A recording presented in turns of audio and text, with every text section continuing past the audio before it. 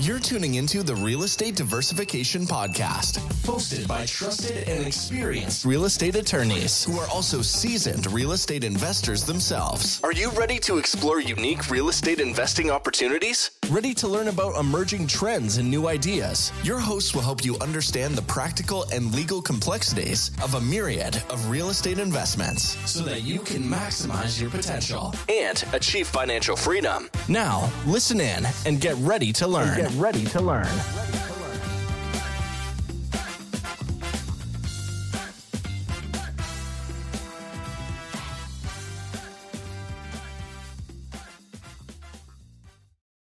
Welcome back, Red Podcast Nation. Ferd, Niemann here again today with another episode of the Red Podcast. Today, I'm going to give you guys just a real quick kind of a teaser on some low-cost opportunities to get into real estate. My next episode is going to be a longer one on single-family residential investment. It's going to cover a number of topic areas, but some of my team members and some of my friends have told me, like, yeah, but getting into real estate is really expensive, so it's intimidating. So I'm going to spend this brief episode here today talking about low-cost ways to get in the business. And then the next episode will be on quasi-low cost and more of the blocking and tackling of simpler, if you will, residential strategies. And then we're going to get into the whole cornucopia topics that you heard me talk about in our intro episode. So, and that's going to be more of those will be my other team members here at our law firm as well. But this is another way to get in the game, and that's in a low-cost way. So some of these I've done, some of these I've not. Actually, I think most of them I have done, but not really at a scale that, I brag about that I'm a big investor or anything like that. So how do you get into real estate in a low-cost way? I mean, one way that you're kind of quasi in the game is as a broker, a realtor or a broker. Now, you don't generally own real estate, but there is a way, typically in commercial real estate, to contribute a portion of your commission in exchange for equity. And in that case, you have no cost, just your services. You don't have to save up even $5,000. You can just kind of get in the game. So that'd be brokerage. Another low-cost way to get in the game would be house hacking. This is kind of how I got started. I was going to buy two houses at once because at the time I heard the strategy that if you apply with this bank and they, based on your income, I was approved for like a $150,000 loan. Well, then apply at this bank. And then as long as I close on two houses in about a 2-week period, both of them would not show up my credit at the same time. In hindsight, that might have been inappropriate. The guy that taught me told me to do it. It ended up not working because house number 2 failed inspections. That's the one I was going to live in with 3 guys. This one over here, I was going to rent out to 4 other college guys. Well, I ended up moving over here, bumping one of the guys and not buying house number 2, but that was house hacking. I bought a 4-bedroom, 2-bath house. And I ended up making it a 5-bedroom. And then one of the bedrooms kind of got expanded. So it ended up being a 6-guy, 2-bath house. So house hacking, I was making about $52,000 at my JOB at the time. And so that allowed me, I had my car paid off, and my student loans were not that painful. So I was able to save up a decent amount of money, and I could apply all of my savings toward my next rental investment. But then also, when it was just 4 of us there, the other 3 guys paid like $400 a month. Well, that covered my mortgage, my interest, my principal, my taxes, and some of the utilities. It was a gross rent. So I was like pretty much living for free. Well, then I built a bedroom in the basement for $4,500. I rented it for $400. 100% ROI in the year 1. In year 2, poof, that was going to pay for all my utilities and my cell phone and my groceries. Now I'm like, okay, I'm golden. Well, then I ended up putting another guy in the big bedroom and kind of expanding the house a little bit. So now I didn't charge a full price, but now I had basically 5.5 rooms rented on what was originally a 4-bedroom house that was going to get basically covers at 3 people. So I started cash flowing steadily. Well, then I bought a house down the street, moved into that one. If you buy a house and you live in it, it's an owner-occupied loan. And there used to be a requirement of like 1 year, when I was told, but really was like an intent to reside. So basically, I would move in a house, and then I'd live there for a year, and then I'd move somewhere else, live for a year, repeat, did this several times over. And then I would house hack. I'd rent out the rooms. So part of investment that works well is delayed gratification. So a lot of I could have, $52,000 here was a, pretty good job. This is in 2008. So I could have lived in a downtown apartment in Kansas City and been cool, right? Or had this cool place. I could have got a new car and had a car payment, but instead I'm like, I'm just going to invest, and I'm going to live cheap. And I lived in my old student neighborhood. So it was kind of, more blue collar housing. It wasn't the sexiest area of town, but it was where I went to grad school, so I didn't mind living there, and where I knew I had other college buddies that would rent from me, and I house hacked. Typically, you're going to do this with people you know as your renters. I did have one house. A guy came at the house, and he's still a friend of mine 15 years later. This was in March of '08, so like literally 15 years ago. And the joke was like, yeah, this guy just signed a lease. We found him on Craigslist. He's got 6 months left. We'll sell you the house, but he comes to the house. So I went and talked to him. I was like, hey, you want to rent from me? And he's like, okay. And we became friends and still are. So it's kind of crazy. But that's house hacking. So the relatively low cost, you had to get in one house, generally an owner occupied house, you get in about 5% down. There's other programs like FHA. At the time, there were other government programs that I didn't qualify for, but you can get as low as 0% down. Another low cost way to get in the game is wholesaling. I'm going to cover this more in the next episode on single family as well. But basically, wholesaling is controlling the rights to buy. You don't have to buy it. It's basically finding typically distressed property. Let's say it's supposed to be worth 50,000 and you can get it bought at 30,000. So you tie it up, but you don't have 30,000. So what do? You find somebody else that thinks it's worth 50. You assign the contract. Maybe you make $5,000 on it.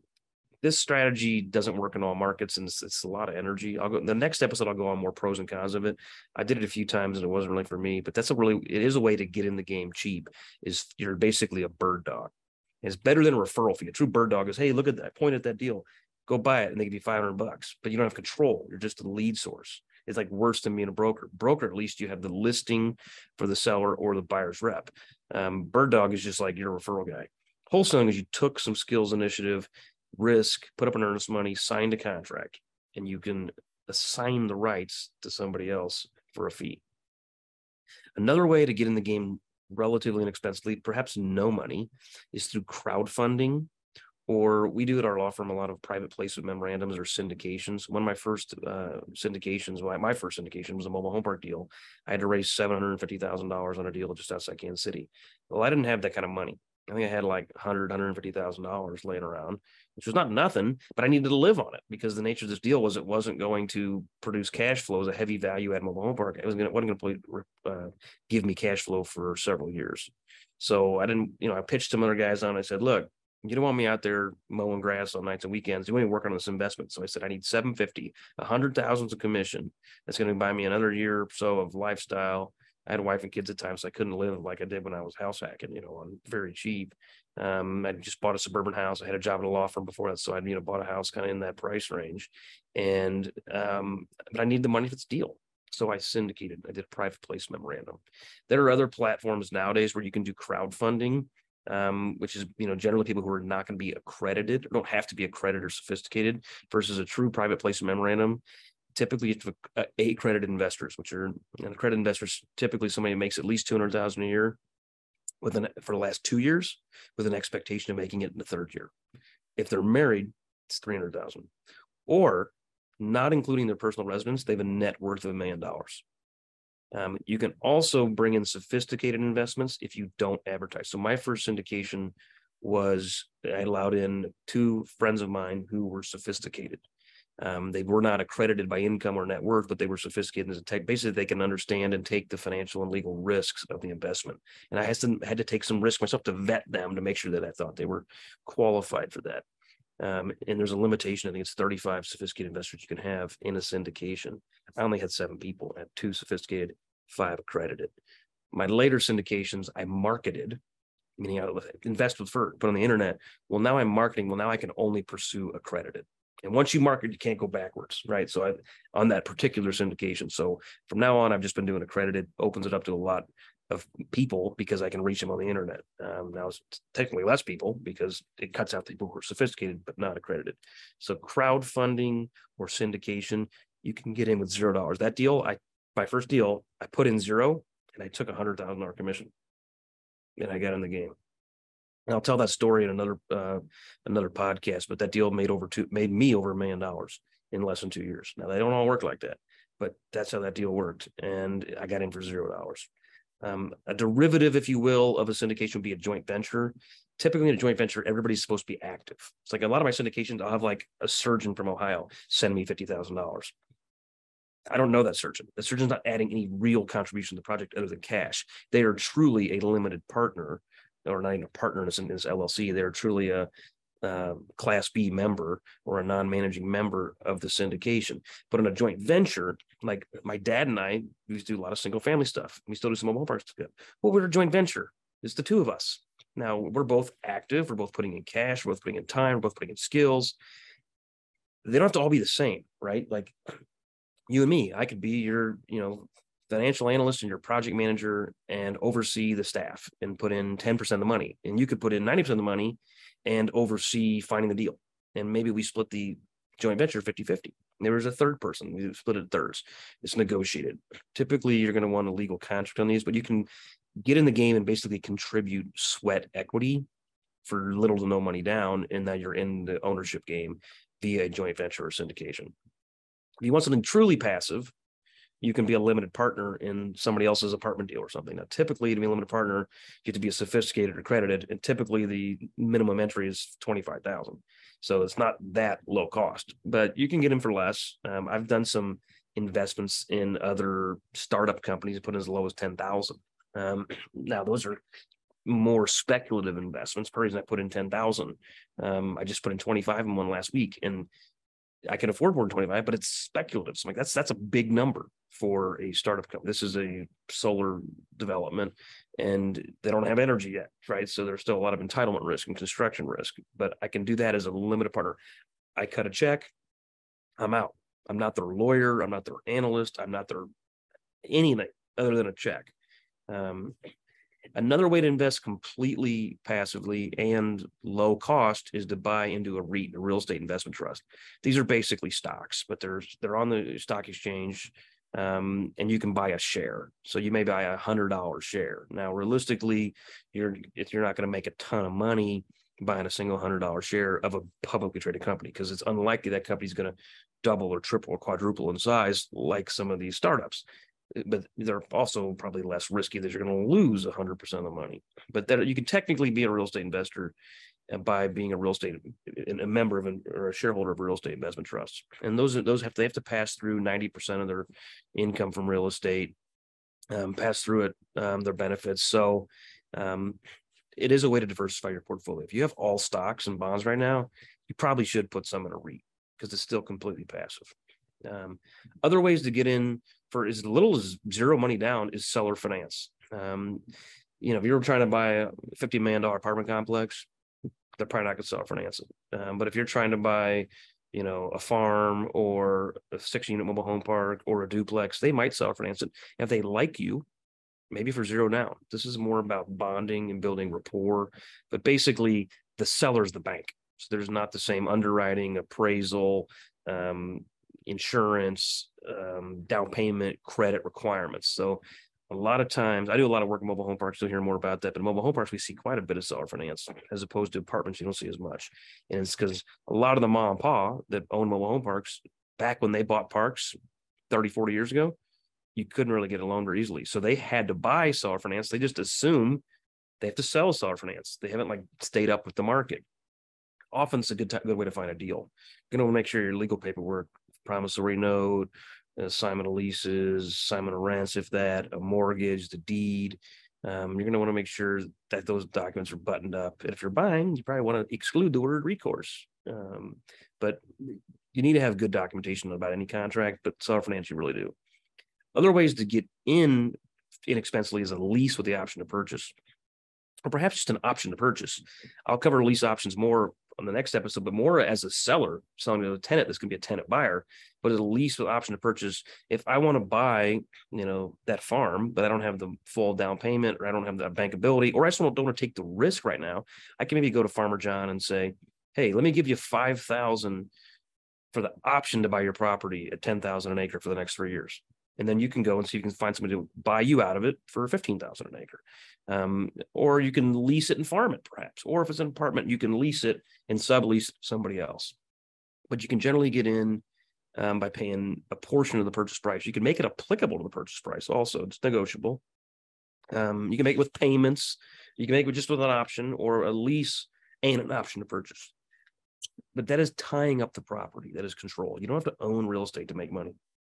You don't have to have money to make money, but typically you need to have some services or some control. An option to purchase gives you control even without the full ownership. Wholesaling gives you some control without some full ownership.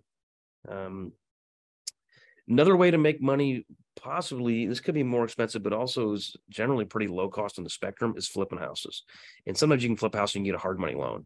You can buy a house for 50, somebody will lend you 50. They may, if the end value, the after repair value is 100, somebody may lend you 80% of after repair value, which means they're lending you 80,000. Well, if you can buy it for 50, spend 29, you borrowed 80, you got a 1,000 left. And if you sell for 100, you make the 20. You got to pay interest typically, or perhaps points and or percentage to the financier, but flips are relatively low cost. Those are really the simplest ways. There are other ways you can get into real estate for limited dollars down. But if you're listening to this episode, it's probably because you're newer in the game. You probably don't already own 80 units of apartments or something like that. So of the ones that are low cost and a good like stepping stone, those are the key areas. Again, you got flips, being a limited partner, being a broker, joint venture, syndication, lease options, which there's derivative that is buying subject to the existing mortgage. It's really hard to do that, but I did it a couple of times. It's really hard to pitch people, and I'm a pretty smooth talker. And I had a hard time convincing people to let me buy their property subject to, meaning leave in place your mortgage with your credit, with your guarantee. But that's an option too. Seller finance, REITs, crowdfunding, syndications, wholesaling, and the way that a lot of us get started, house hacking. Till next time, thanks, God bless, invest wisely. Thanks for listening to the Real Estate Diversification Podcast. Did you enjoy the episode? Visit www.rediversification.com to tune in to more exciting episodes and free information and tools that will help you succeed. Leave us a review and subscribe to us on Apple Podcasts and our other social media channels at the RED Podcast. Thank you for listening, and we'll see you next time. Missouri Bar Advertising Disclosure. Neither the Supreme Court of Missouri nor the Missouri Bar reviews nor approves certifying organizations or specialist designations. The choice of a lawyer is an important decision and should not be based solely upon advertisements.